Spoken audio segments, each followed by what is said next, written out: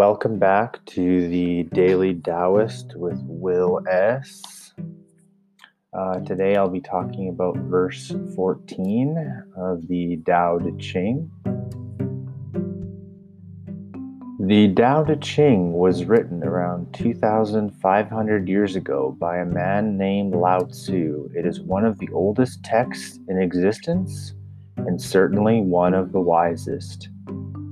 Its wisdom is timeless, and its message is as relevant and important now as it was back then, if not more so.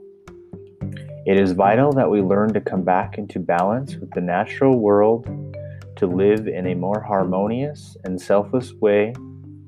And the Tao Te Ching beautifully instructs us in bringing ourselves and our lives into alignment with the Tao, also known as the Way. Verse 14. Look, and it can't be seen. Listen, and it can't be heard. Reach, and it can't be grasped. Its rising brings no dawn. Its setting no darkness. It goes on, unnameable, returning into nothingness. Form that includes all forms. Image without an image. Subtle beyond all conception. Approach it and there is no beginning. Follow it and there is no end. You can't know it, but you can be it, at ease in your own life. Just realize where you came from. This is the essence of wisdom. Try describing the indescribable. Where do you begin? Here Lao Tzu again provides some pointers to which he has labeled the Tao, but which he again stresses is actually nameless and beyond all conception and grasping. Like the Buddha, who often used negative terminology in order to prevent people from projecting concepts onto which is far beyond conceptualization, Lao Tzu demonstrates that the ultimate truth is far beyond our ability to capture with thoughts and beliefs. To even try would be like trying to catch water in a sieve. The two just don't and cannot mesh.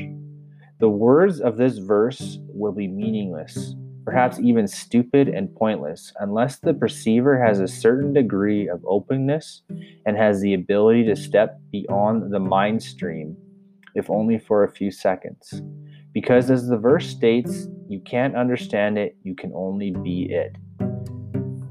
Being goes far beyond thought. Awareness of the vast and intangible realm of the Tao can only happen when we are able to step beyond the surface ripples of thought and immerse ourselves in the still, deep river of being. Even if only for a few seconds before the gravity of thought pulls us to the surface again. Even then, we can ask ourselves, what is the source of these thoughts? What is the source of our attention? Our awareness. What is consciousness in which all external phenomena are made manifest? What is it? Where did it originate? No words or concepts can provide us with these answers. They can only be known by being the knowing. The essence of wisdom is knowing where you came from. No one can answer that for you. Can you sit in silence and find the answer for yourself and then resist the urge to conceptualize it? This is the returning that later verses speak of. Compliments of Rory at thedailyblogspot.com. This verse is fairly self-explanatory. I don't really have much to add or elaborate on. Approach in it has no beginning, follow it, and there is no end. You cannot know it, but you can be it. It is at ease of your own life. Just realize where you came from. This is the essence of wisdom. I like to say that we're stardust.